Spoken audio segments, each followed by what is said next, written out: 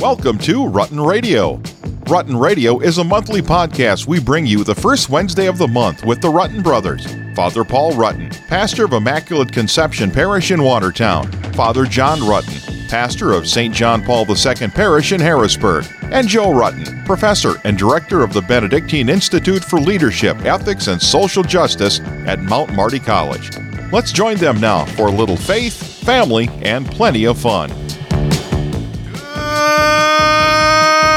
Good morning, Sioux Falls. How we doing, brothers? And beyond. Oh, and beyond. Come on. Oh, Buzz Lightyear. I got to get into those good cartoons with my kids. I should have. Can't forget and beyond. How we doing, fellas? I don't know that I will ever. Well, the month of September has arrived, and so here we are with Real Presence Radio, and I'm your host, Joe Rutten. I'm joined, as always, by my brothers, Father John and Father Paul. So just doing a little check-in here, fellas, as September rolls around. I know I'll get to it. This is important, but football season is geared up, and that means something to the Ruttens, to most of us. And so with that, I'll get to that, but let's check in with you, fellas. Sure. What have you guys been up to? What's going on at the church? Well, it's school starts. It's one of my favorite times because we have a little grade school. So we have preschool through 6th grade, and all the kiddos showed up yesterday. And it's fascinating to watch because you get those new parents with their first kid, and there's tears, and there's just this like separation anxiety, and they're taking pictures. And taking pictures. There's the mother of 5 kids who's dropping off their last kid who's in 5th grade, who sort of zips on by, slows down enough for the kid to jump out, and away she goes, and they don't even take a picture. And you see the whole gamut. And I think to myself, we just have to be where we're at, though. Like, neither one is right or wrong. Yeah. But to realize that for those who it's new, it's a process. For those that have been around the block a couple times, it's not quite the process, right? But it's always fun. It's always fun to take pictures and just to see the excitement for the kids to come back and to just be a part of it all. So that for us is the sign that things are up and running in many ways. Also, we're fortunate up in our area. We have a family that has a hunting lodge. Oh, nice! And they open it up to the priests for a little R&R. They cook us food. We usually go golf in Clark. John, can I borrow your collar for that? So again, just some relaxation before the beginning of all that ensues. And I know everyone else started a couple weeks ago, a week ago or whatever. Yeah. But for us, we just got started. Actually, as long as you just don't try and celebrate Mass. Right. I'll bow out. They won't be wearing clerics. Yeah, we're not wearing clerics. Like, we're not wearing clerics, and they're not going to know. Oh, you might have shaved when your it comes to beard. Mass, and it's just not, say, guys, I'm going to, say Mass on my own today. What are the chances that in a group of 100 priests or 50 priests that they're going to ask me for a confession, right? Like, they got other priests that can do that. So as long as they don't ask for confession and I don't have to celebrate Mass. I'll bet no more than 5 priests would figure it out. If you shaved, we should do it. Well, wait a minute. No. I'm telling everybody. we should never try something like that. We just don't impersonate. Well, you're the one that's going to be canonically in trouble, so impersonating a priest. But anyways, that was what we won't do that. We will never. Well, that's great. That's a wonderful impersonate. I know the brotherhood is important for you, and so it's good to see you get some time out and enjoy the outdoors at the same time. Father John, what have you been up to? Yeah, we are, school's already in session and rolling around. The big thing for us, though, is the new employees. We're really sort of coming together. Now, talk to me a little bit about that. If we have a new listener out there or something, right? I'm the founding pastor of St. John Paul II Parish. There's been a lot of growth in the city of Sioux Falls, and in this town, which was 500, is now 5,000 and is soon to be 15,000, and they had no Catholic church. There we are. And Harrisburg.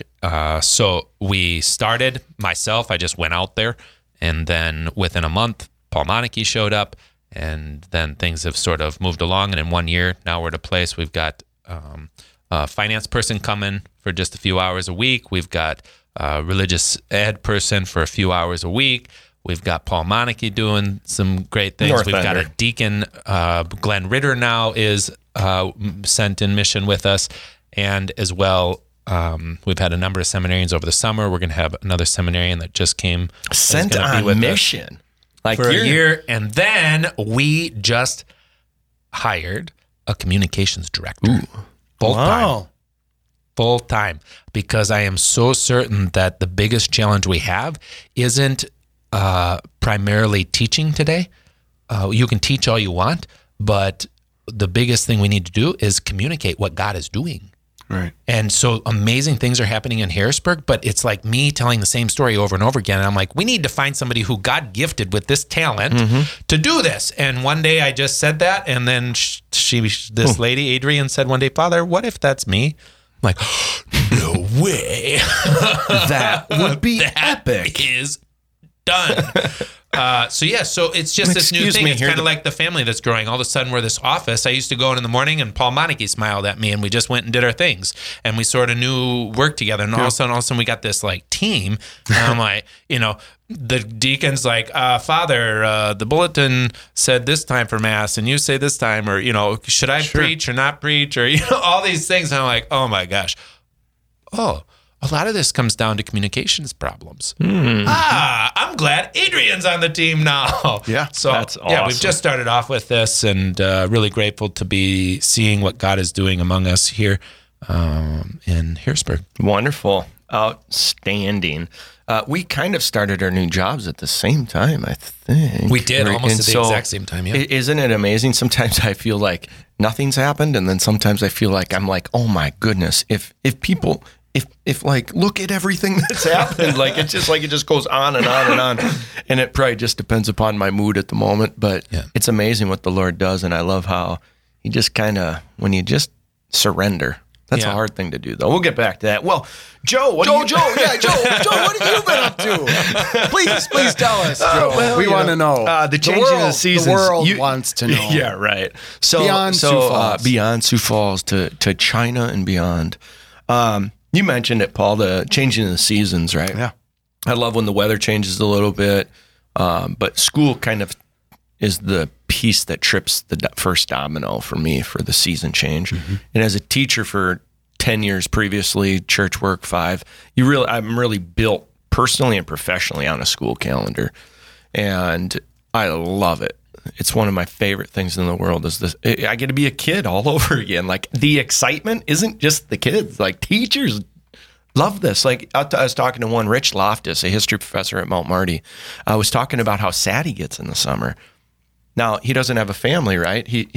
So it's not like the kids are his family. Like he devotes as a vocation, his calling is to education. In the summer, it's like, well, it's great for a little while, but like, let's get back at this thing, right? So there's a lot of excitement in school systems, and the teachers are a part of that too. So shout out to all the teachers out there.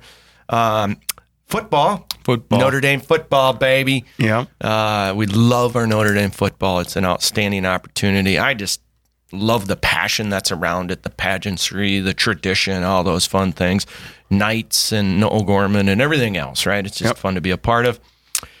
And then next month, I go to the Grand Canyon with 130 freshman students from Mount Marty College. Oh my gosh. As we roll out this Benedictine Leadership Institute and the renewed initiatives that so I the get whole to be freshman a part. class The goes? whole freshman class. I thought just those that were, I thought it was going to be like a dozen. No, I get to take. Please tell me somebody else is helping. Don't worry, parents. Your kids are in good hands.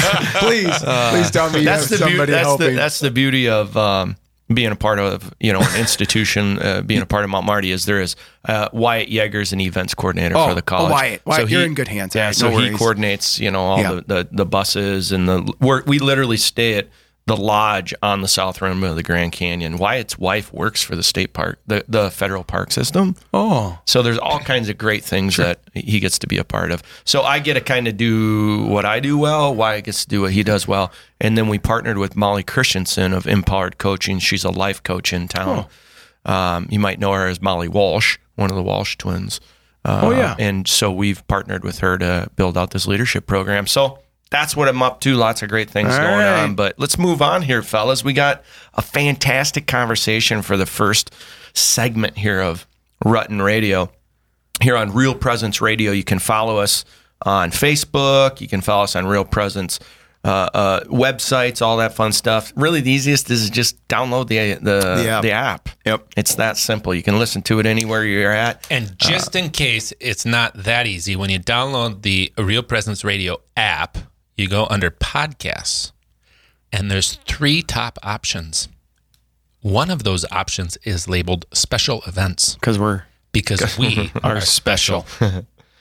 And Perfect. under that, you're going to find Father Mike Schmitz, the awesome Father Mike Schmitz. You're going to find Word on Fire, Bishop Robert Barron, and Rutten Radio. That's awesome. That's awesome. Well, guys, you can just press play, listen to us, but keep playing. The good stuff will come after us, but don't forget us. That's where we're sandwiched. We're like the meat between the bread. Oh, Lord have mercy. Christ have it's mercy. fantastic. Lord have mercy. All right, let's get to the movie. All right, the movie of the month. To celebrate the opening of a school year, we want to talk about education today. And so our movie of the month is Dead Poets Society, one of the epic films of all time in my mind, one of Robin Williams' greatest. Absolutely. And I just think there's so many things that we could talk about and pick apart within the movie. Just first, I'll give the parental warning, and then Father Paul, you can kick it off with some of the conversation. But it is a challenging movie. Yeah. Because it is presented with something that is challenging, and that is suicide. Yeah. But we know today that it's not to be avoided. We need to talk about it, that it needs to be a present in our conversation. So we're not avoiding it, but just parents out there, if you're watching with younger kids, a little disclaimer that it doesn't necessarily end on an up note. Yeah. So with that, Father there's Paul, also a little bit teenage young boys things in it. So just to be aware of that as you're watching. No, I mean, it was kind of a fascinating, it'd been a long time since I'd watched it. So as I sat down to watch the movie, I just realized that challenge of trying to instill tradition, but tradition in a way that it's not dead. And so you begin to see, again, so that's the same thing, like some of the new kids coming in and they're all nervous, and the older kids are just, they're back at it and they know exactly how the system works, and all of that aspect that we find in it. And so what we begin to see is there's a new kid who is in the school system, and a small group of them become friends. And one of the main characters, Neil, has to be his roommate. And so it's that awkwardness, like, oh, why did I have to be his roommate? And, that challenge that sometimes we get placed in circumstances with people that we maybe don't necessarily want to be with. And yet, in the end, this friendship develops over time as well. That's important. But the main thing is they get a new English teacher. And the new English teacher is Mr. Keating, or as they want, or you could call him Robin Williams. But what does he say? Or you can call me, Oh, Captain, my Captain. My Captain. It is absolutely one of my favorite scenes in the whole thing when he stands on the desk. Yeah. And then all of a sudden I'm like, wait a minute here. That's what I do it. Like subconsciously, is this why I do it? But why does he do it? What does he say? What does he say before he says, just when you think you know something, you have to look at it from a different perspective. And he stands on the desk. Yes. And he said, life looks different from here. And then he makes them do it. Yep. And I think this is the other key. This is the challenge. So often I think in education, we tell people about something, but they never actually get to experience it. Right. And so it wasn't enough for Mr. Keating to stand on a desk and say, if you stand on a desk, you have a different perspective. But he simply said, everyone's going to do it. Now you do it. Stand on this desk. Stand on this desk. Stand on this desk. And what was important, I think, throughout all of it and in the different things that he does is, in a sense, there was no right or wrong answer as long as you were authentic to yourself. So whether you boldly stood on the desk and said something or you just got up there and stepped back down, he didn't fault you because you did it. And it was your experience. And it was the ability for them to hopefully see something from a different perspective. I don't know about you guys, but have you ever, I can still remember like rollerblading. I'm like, oh my gosh. if I had another 2 inches, you see like all these other things. Oh, yeah. You can see like, you I can always see think like, about church, right? You can see all kinds of things. When At you're short, church, if I was just a few inches taller, like I'd be able to see so much, you know. But instead, I'm like 4'10" and I can't see anything. But as we know, the problem is Robin Williams' character, Mr. Keating, comes in, and what he's beginning to do is he's beginning to crack this rigid tradition that isn't really transmitting life. Right. And one of the things that I think was really helpful in the movie, what that Robin Williams did, is he let them know he was where they were once. Mm-hmm. You know, he says that because they've got their 4 pillars. What are they? The tradition, honor, discipline, excellence. And then the students have their 4 pillars that they say to themselves when nobody's looking. And he repeats them. And they're like, wait a minute. You know our pillars? How do you know? You know, and they're kind of like, right, that's an inside thing. and so it's, but I think it's the first time they see a teacher who can actually say, I've been where you're at. I've been where you're at, and I want you to come somewhere with me.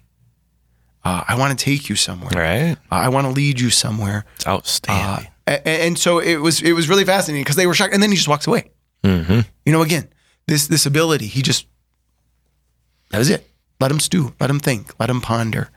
I'm not going to give them everything. I'm not going to make them do it just the way I think they should do it. Oh, it's so hard, though, in education not to just want to open their brains and pour in a bunch of information, shut the brain, give them a test, and think you've done your job. Yeah. I mean, that really is it's a challenge for me personally. But as you look at education, what kind of tripped me with Dead Poets Society is passion. Like his passion for what he's doing, like this matters to him, right? You talked about they go into the cave, right, of the Dead Poets Society where they sneak out at night. They go to the secret cave where they read from the long lost poets of old, right? Thoreau, Whitman, and about like letting the drool, like how does he say it? I forget how he says it, but you know, it's like. Sucking the marrow from the bone of life. Sucking the marrow from the bone of life. Like, that's an epic line to think that this is how passionate we ought to live or can live. Yeah. This thing that we've been given here. Yeah. And then how many of us, personally me, how often do I maybe just coast through the thing, not pay attention to what's going on? And so he has this deep passion for living. Yeah. And what he does is he arouses within the students a curiosity that was not present before. Right. Yep. And then they begin their journey, right? Yep. I always think sometimes in education, we are constantly trying to push the student up the hill. Sure. And not inspiring them to walk themselves, right? Because I can be done pushing. I don't need to keep pushing you. I've got other kids to go push, right? If that's the philosophy. But if I light a flame that inflames you and you begin your self-education, you begin walking on your own, then I can go work with other people and come back and check in and see how you're doing and give you direction and insight and guidance and, you know, see if you're really on the right track. But if I'm constantly trying to push you, the minute I stop pushing, what happens to the rock? It rolls right back down the hill. Yeah. And that's what I see here is all of a sudden they become motivated themselves to an education in life. Yeah. Yeah, and so again, this Dead Poets Society is this secret group that existed within the school system in days gone by. And when they find his picture in the yearbook, they see it. And again, he doesn't tell them to do it. He just simply explains what it was and what it can be and gives them this freedom. And again, I think one of the things that I think in our culture we struggle with is there is no structure to how it has to be, you know, and so everyone's sort of doing their own little thing in the cave, you know, like they bring their lamp and then the guy brings girls, and there's this question like, well, can girls be part of this group? And it's like, well, why can't they if they want to live and they want to be inspired and they want that? And one of the lines that I think was really important. Or really struck me was they said being means you have to be stirred up by things. And what I find it, and I don't know if you notice this too, you look around and you're like, what excites people? Like really, like, are we passionate? Or do we help kids to find some passion in things so they can be? But we don't. We just kind of tell them things, and so that idea of the challenge of all of that. I think also one of the other topics that was important is he covered the idea of conformity and how we really do conform. So he brings them out into the courtyard, and then he has the three guys walk in a circle. And in the beginning, each of them walk their own way. And then he's like making fun of the way they walk and the way they are. And then they all of a sudden start walking in sync. And then everyone else starts clapping. And he said, I didn't have to tell you to do any of that. There is this innate desire to conform because we want to belong. But he said, you also need to know who you are. And then he says, everyone walk your own way. And they're all like walking. And then there's the one guy that sits over on the side and he won't walk. And Keating's like, hey, you're not walking. He's like, I'm exercising my right to not walk. And there's always that kid. And Keating's like, good, you get it. All right. But are we willing at times to just step out and to not conform? It's hard, right? I mean, God bless you, starting a new parish. I bet everyone tells you how it's supposed to be done. Well, yeah. I mean, every other parish had a group of people that went out and did it. I went by myself. Everyone else, get a house where you have a rectory and then you can have meetings in there and a duplex or something. We got a office space in a strip mall. Yeah. It was totally, a communications director. Shouldn't we hire a director of religious education full time right now? That would seem the most important thing that we need to teach our kids. We hire a communications director. I don't even know a parish in Sioux Falls that has a communications director, let alone doing it before the DRE. Right. There's a great risk in doing that. And then you have to, do you feel like, do you have to justify yourself or do you have to, what if you're making a mistake or what if you're not? And the real questions that sort of provoke me with some of this is what is it that we're being faithful to? What is it that I'm being faithful to in all of this? Because in a sense, I can be passionate, and I can be inspiring and I can stand on desks, but I can also do that for, successful businesses and get people all excited because they're going to have a career and they're going to is that what we're, absolutely. So what is it that we're doing? And, in a way, the dimension I think is important is that we're talking about awakening a heart. We're talking about awakening the center of a person. And so that can kind of be the litmus test. Is that what's happening?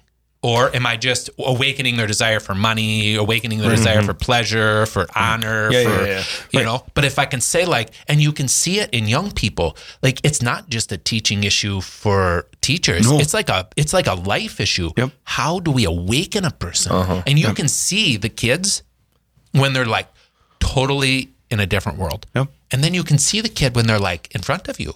Yeah. And it's what was that? What happened there? And there is this recognition that you do have to live the adult, the educator has to find life fascinating themselves. Right. Yeah. It's, and this is what Robin Williams does. Is he's so everybody that watches the movie is actually fascinated by something real, not just the actor Robin Williams, but he's living a proposal that's actually for humanity. That's why the movie has transcended almost 30 years.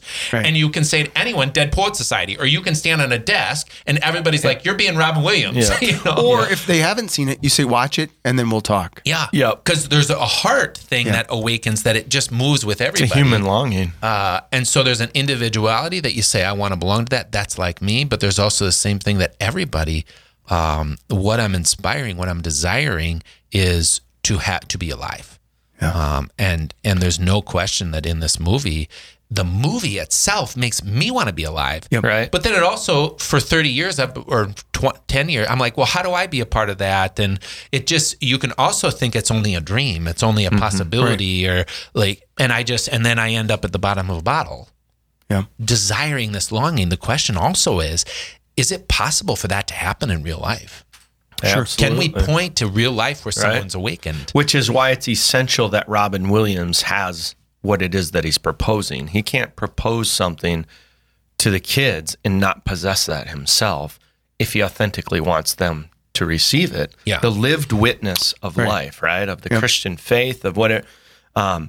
So as we kind of wrap up this first half hour of we didn't even I know we didn't even touch We it. didn't even touch talk about it. We got to stop talking about ourselves in the beginning. Yeah. It would probably be so awesome. We'll leave the catch up for the end. Hey, I always think that it's worth inviting the target audience to tell us what they would like us to talk about. Sometimes we think we know what we should be.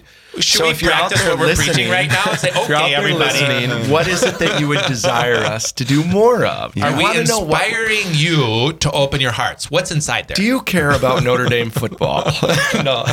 Well, as we wrap up this first half hour, it's been a fantastic conversation in our Faith and Culture series about Dead Poet Society. A little warning just for parents, if you got young kids or something, there's some adolescent behavior, and there's also it has a suicide a part of it, and so we want to make sure that you're aware of that as you get into the movie. But absolutely, it's worth watching. Father Paul, I think that we could even bring it back and visit a number of the topics again. And then to know that that's how Robin Williams' life came to an end. Right. Oh my gosh. So the whole time you're watching it, you just... And this is why I think it's really important we ask ourselves, have we seen this, and is it possible? Because otherwise we live in front of these false images of media, and we say we're awakened, but we don't know if it's true. Right. But it is. Yeah. Maybe we can... Amen. Let's wrap it up on that. Let's ask the Lord and the Holy Spirit to be present to each one of us. If you're listening out there, we ask that you would consider inviting the Lord into your hearts and your lives this day, that you might live authentically a witness that produces life. Amen. We'll see you after the break. You're listening to Rutten Radio on the RPR Network. Don't go anywhere. We'll be back with more of the Rutten Brothers after these messages.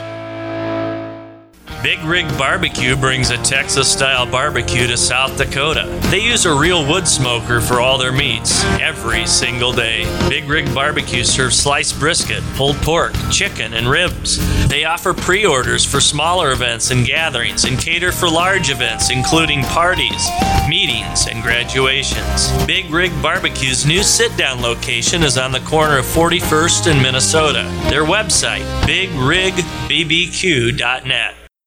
Broomtree Retreat Center near Irene, South Dakota invites you to a fruit-filled weekend with Our Mother, the Virgin Mary, October 12th through the 14th. The Marian Retreat, directed by Dr. Terry Kemmer, begins Friday evening and ends Sunday afternoon. At this retreat, you will journey with Mary through Scripture as you ponder her life and actions. To register for the retreat, call 605-263-1040 or register online at broom-tree.org.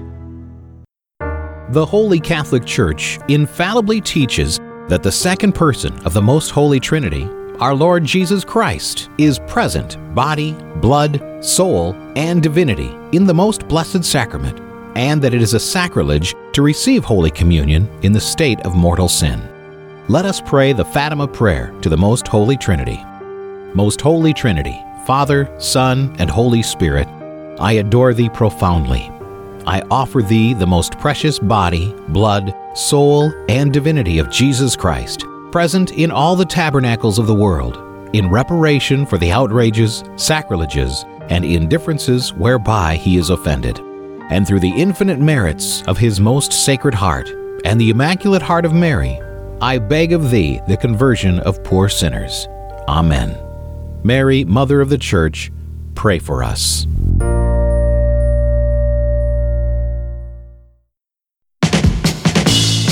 This is Rutten Radio on the Real Presence Radio Network. Now, back to more faith, family, and fun with the Rutten Brothers.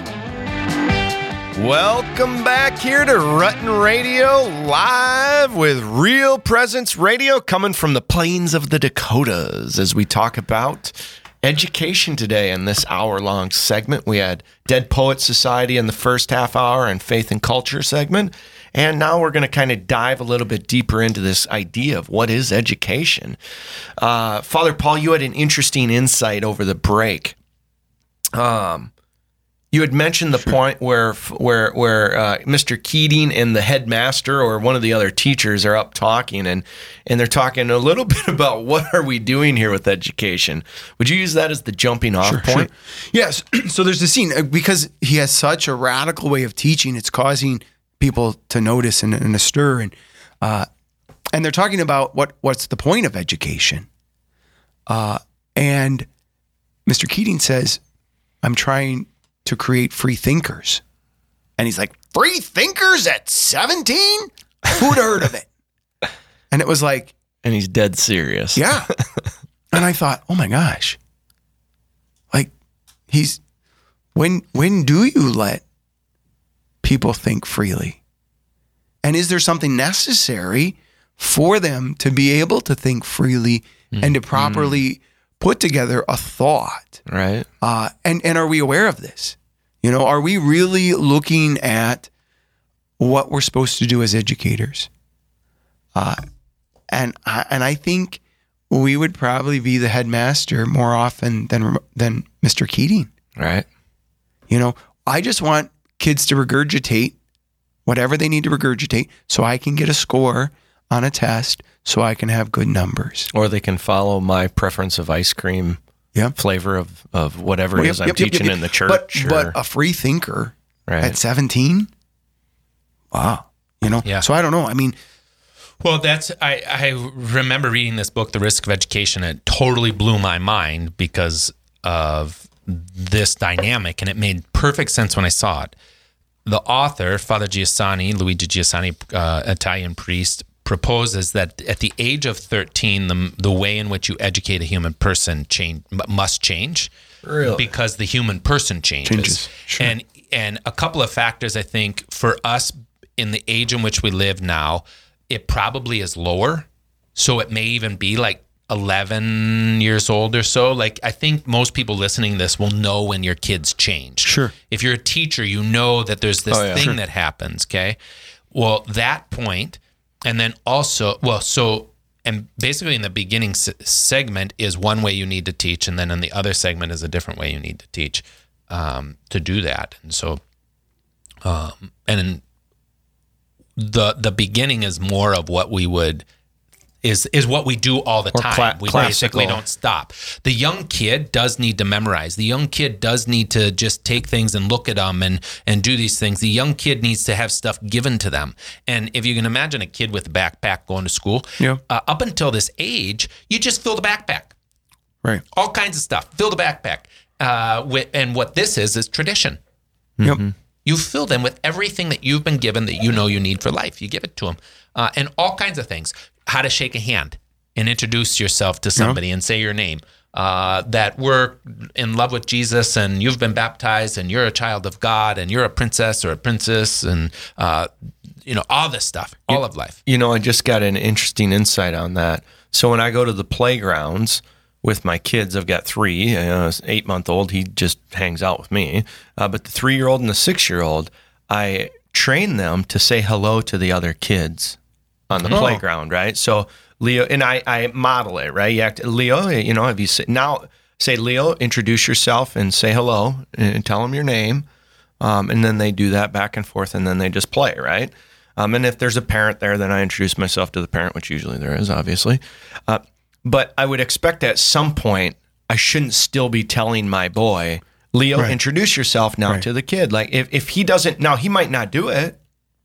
He might not go introduce himself properly, but at some point, I can't just be repetitively treating him like a child as an adult. I have to let go and freely allow him to become what it is that he's going to freely choose. Sure. Mm-hmm. And in hopes that he would understand why you did that. Like, why is it important to introduce myself? Again, this is this ability for them, for him to take in within himself that this really is valuable to me. That I've found, again, I think we've said this before, but dad's constant reminder of knowing someone's name at the checkout counter. Right. Like it's ingrained in me. Yeah. Like the lady that sits behind the desk at the hospital, Valerie. He always called her by name. Whoever it is, whatever. And I just realized, like when Nancy's at Hy-Vee, like whenever I go places, if there are certain people, I've discovered it is very important to me. Dad's gone, but he has modeled it. Yeah. And I discovered, that this was important. This was important. Mm-hmm. Dave was the janitor in Brown Hall in 92. I'll never forget him. How many people know the name of their janitor in their first hall they lived in college? But probably zero. But here's the thing. It may not have translated to anybody else. Mm-hmm. And Dad had to be okay with that. So this is the challenge, I think, is what happens when I model it and my kid doesn't take it. Right? Yeah. And this is the risk we don't want. And when that So what happens, we end up forcing it more. And then we start living in front of them in a relationship that shuts them down. Right. And the relationship becomes either autocratic and the person becomes a robot, or they become rebellious. Yeah. There's the only two options if we don't let that freedom come. And part of it is we just need the witness that it's possible. As the parent teaching, I need another parent who's just beyond this to say, hey, you've been doing this, like stop doing that now. I promise you it'll work out. Yeah. And then you can make the verification. Oh my gosh, they were right. Like, so the need is for someone else always to be in front of you to be able to verify not an idea, but a fact that this is possible. Right. And if we haven't seen it as facts, then we're just talking nonsense. Yep. And this is the importance of the authority. You on that playground are an authority. Dad in that checkout line was an authority. You might have been instructing them, which is the right thing to do. And Dad could have instructed us too, which would be the right thing. But at a certain point, you have to become Dad. And Dad could have been helped and helped me realize before I'm 40 years old what he was doing. Right. If he would have said when I was 10, do you notice that I always introduce? You should introduce. I'm 40 years old. I'm just discovering. People always ask me, wow, you really know people's names a lot. How do you remember all that? I'm like, I don't know. I'm 40 years old today. It's because my dad knew the name of every person that normally I would think was not worth knowing. And that is in me. So both of you can learn from the other, but they're both different stages. Yep. Dad lived out the second stage of just being the witness and letting the person free. Mm-hmm. You're living out the first stage of making sure Leo and Vincent and Nicholas will know, introduce yourself to the kids at the playground. You are the authority, and it's also vital that you live according to the proposal you're making. Right. So you have to introduce yourself to the parent. Yeah. But if you don't do it, then Vince and Leo say, well, that's only when we're kids. Right. Yes. And the greatest scandal in the young person happens when they witness the person who is giving them the tradition not living it themselves.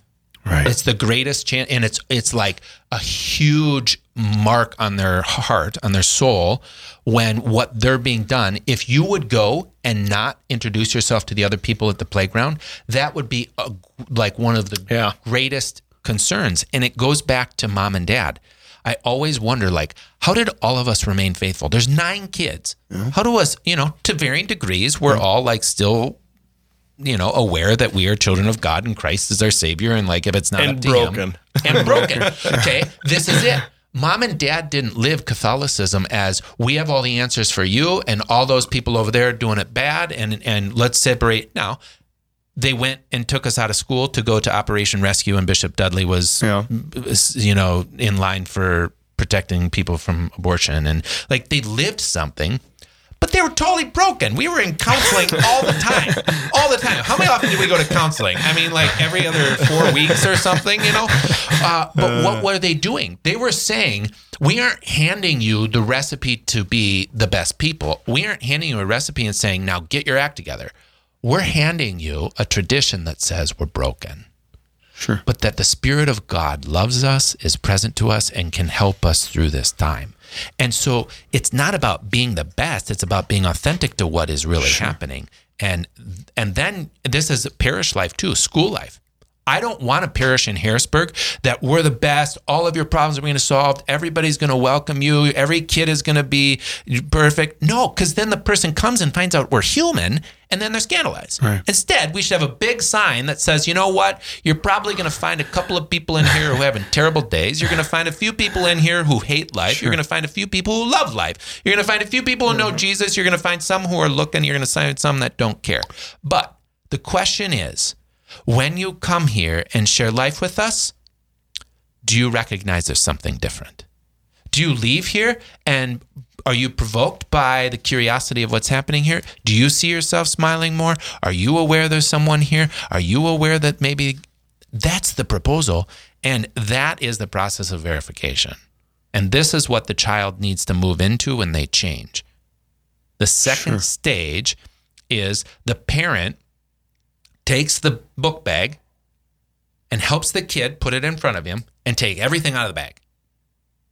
And then the educator stands beside the student and helps them pick up one item at a time and make a verification of their life.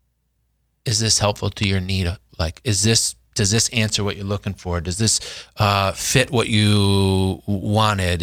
And you make this process. And this process is what puts them in a position that when they recognize something actually meets their human need, they're sold. 1,000 people can tell them an ideology. You can line them up and say you're crazy. And you'll say, no, I'm not, because I'm happy. Yeah. Right. Which goes back to the movie. Neil was happy acting. And he knew it. He knew it. Deep inside him, something about it. He just, and it wasn't because Mr. Keating told him to act. But that's what everybody said. Yeah. Mr. Keating put you up to this. No. Mr. Keating let me pick it up. Right. And I saw it. Now here's a little bit of a kind of the tension that you probably face. And what about the parent whose kids aren't faithful? And then they sit here and say, then what did we do wrong? How do you help a parent who's sitting here listening to our show and they're saying, what do we do now? Our kids are grown. They don't practice the faith of any sort. They seem to be drifting. You know, is there anything we can do now? Is there help? Is there hope for us as parents? Or is it too late? Any thoughts? We're both shaking. We're both shaking our head like, we've got a lot of thought. In what I have realized is we have a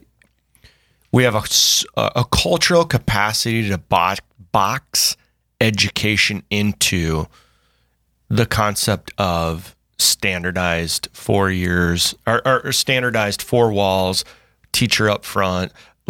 This idea that we go to school for 12 years, then we go to college, like that's what education is. Sure. I think if we see that as education, then it's over. Like we're done. Like that's not what I would propose education is. That education is an experience of the reality of life, and that never ends.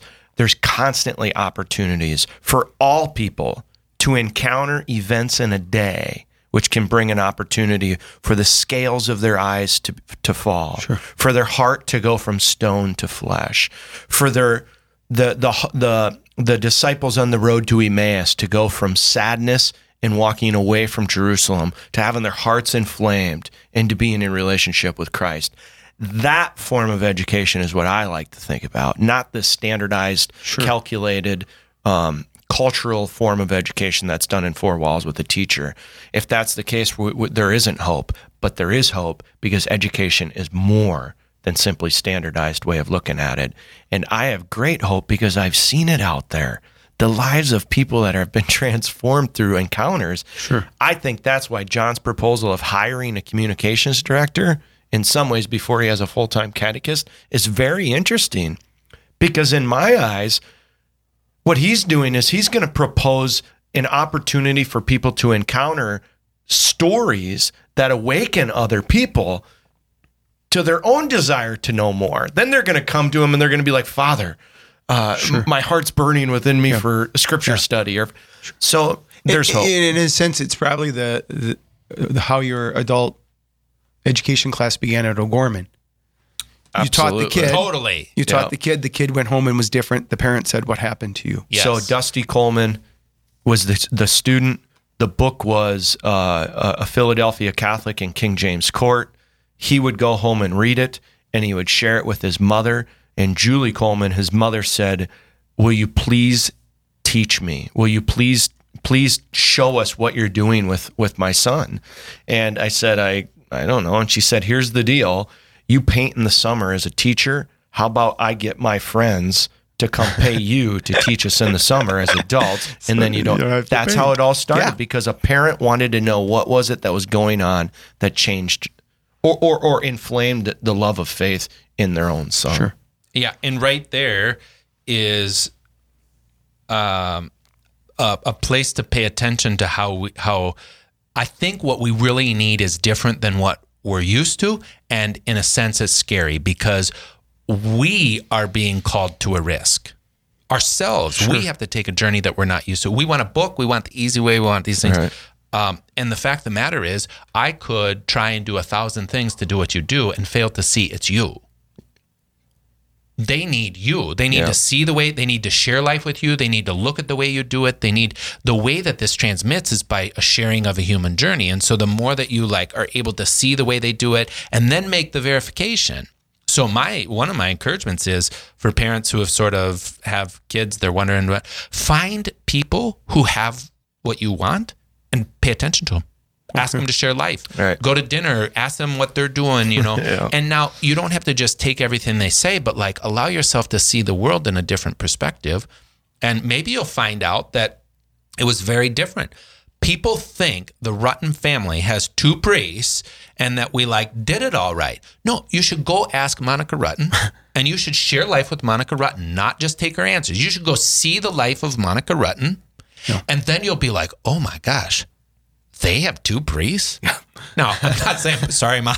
It's not. No, we love but you. But it's if you lived inside our house at 732 West 8th Street, the last thing you would think is that there would be 2 priests and we'd, in some sense, love Jesus and that you'd be teaching in a Catholic education setting. So all of that to be said is you need witnesses and then you need to share life with them. You can't just take a book from them or ask them their top favorite quotes or no, you got to share life with them. Right. And then it happens by osmosis. You're that's where I could do it differently. And the second thing I'll say is what I say to most parents. Well, number one, we need mercy. And I think the difficulty of educators in front of this apparent failure is a sign that we don't know Jesus. And that sounds really strong.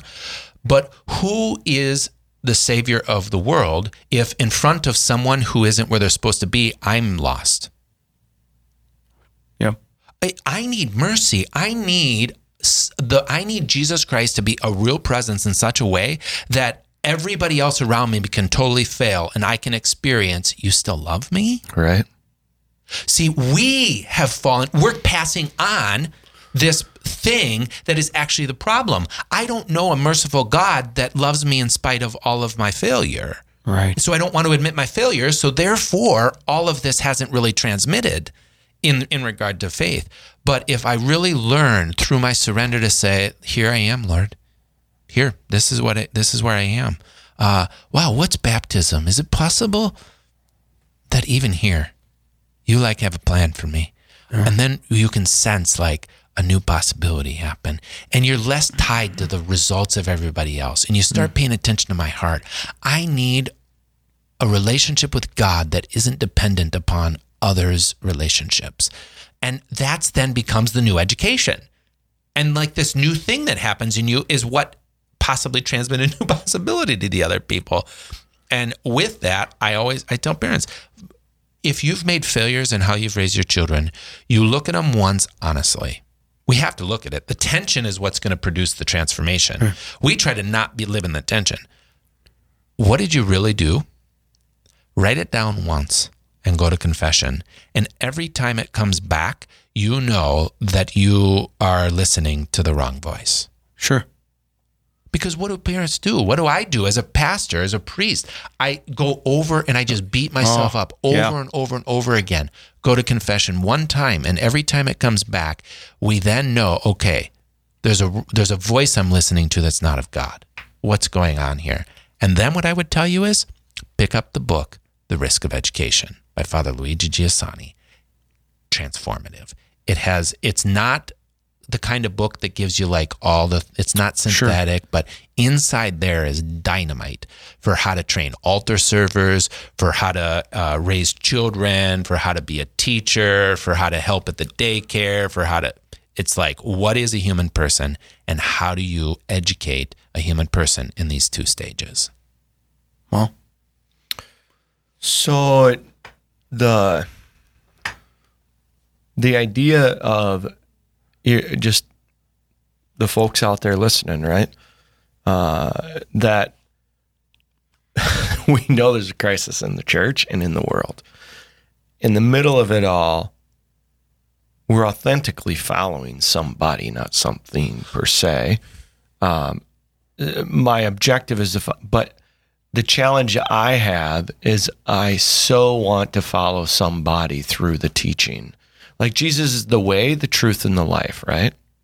So he is the truth. There's a doctrinal component that is an expression of the true realities of our faith. It is so easy for me to jump on the doctrine and to ride that horse and to follow that coattail and to do that thing. I love Veritatis Splendor, The Splendor of Truth by John Paul II. I think it's one of the most unbelievably mind-shattering documents ever, right? Well, I have this propensity toward the intellectual life, not toward the arts, not necessarily toward the life of justice and service to those that are downtrodden. Like my heart, just as in the Dead Poets Society, the young man's heart found expression in theater. My heart finds expression in the intellectual life. Sure. And I have a tendency to only look at or to try and communicate the faith in the Christ proposal through that. And I need to broaden this and not say, here's how everybody ought to receive it. I need to be able to express and live out how it is that I find my relationship with Christ being given meaning. But I need to help all of these people say, how is it that you have been created to find a deeper relationship with Christ? There's this lady out in New York who's a Catholic theater person, right? And like she talks about how she finds life most on the stage.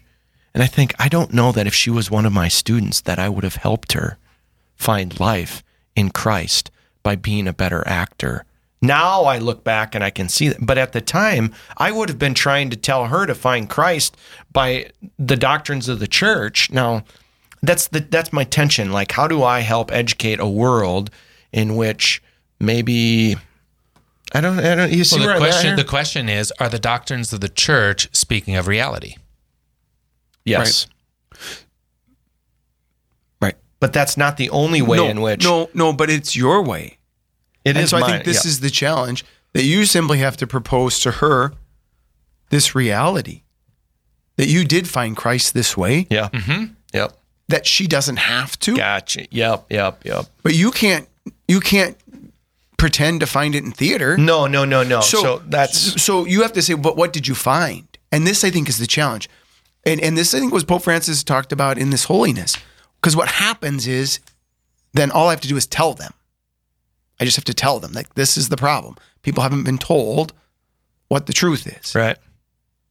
No, people haven't met Jesus Christ. Yes. And so am I hiding behind these documents because it frees me from having to make a judgment or to enter into the messiness of life. And I just say, well, the document says, and this is what the document says, and it's true. And so if it's true, it's good and it's beautiful. So, does it bring me life?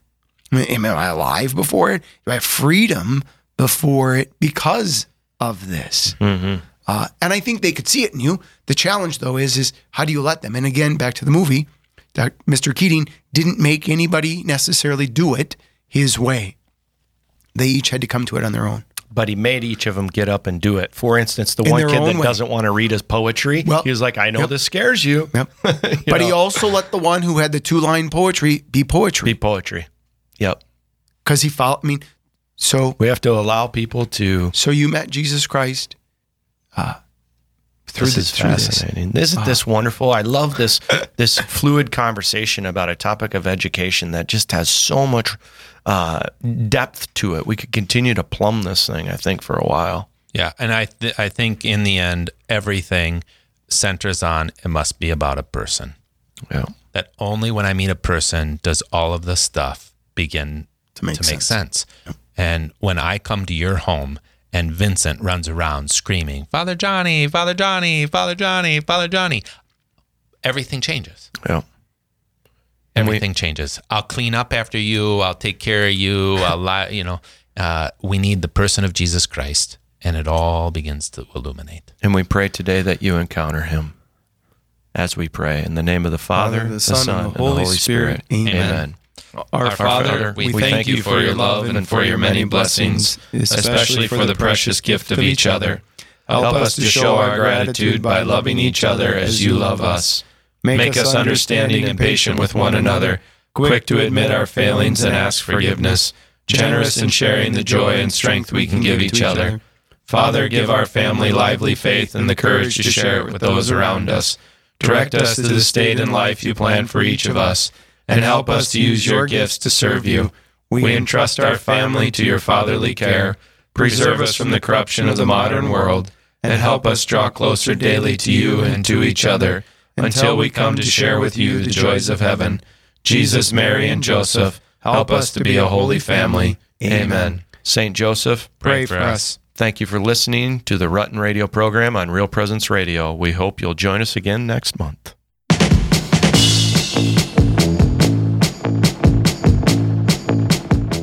You've been listening to Rutten Radio on Real Presence Radio.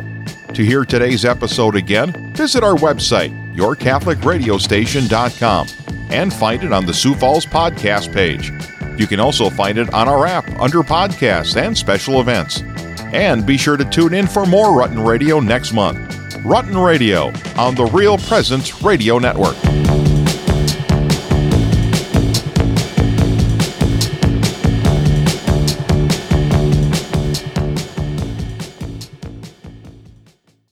We listen to David Anders in the afternoon, and those conversion stories are really so fun to hear, and it's fun to hear somebody call in and you can hear their conversion kind of happening over the phone, and you can kind of see St. Paul, Saul being knocked off his horse on the phone call. It doesn't happen every day, but every so often you hear it happening, and you know that tens of thousands of people are praying for this person. And so when I said earlier that I gave money that we didn't really have, Mother Teresa says you give till it hurts, right? Didn't she say that? And so whenever I want to give, and I'm always wanting to hang back just a little bit, I can afford this amount, and I know that God is pushing me a little bit more. So I think of that, give till it hurts, and so I push it a little bit more. And then when those conversion stories are happening, God speaks to me and says, you got to keep giving because you're helping with that conversion.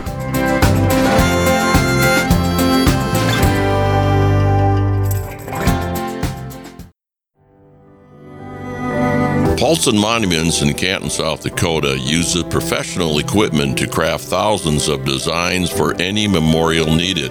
They help in planning needs like who the memorial is for, where it's going, installation, and budget expectations. Paulson Monuments is located right off Highway 18 in Canton. Their website is paulsonmonuments.com.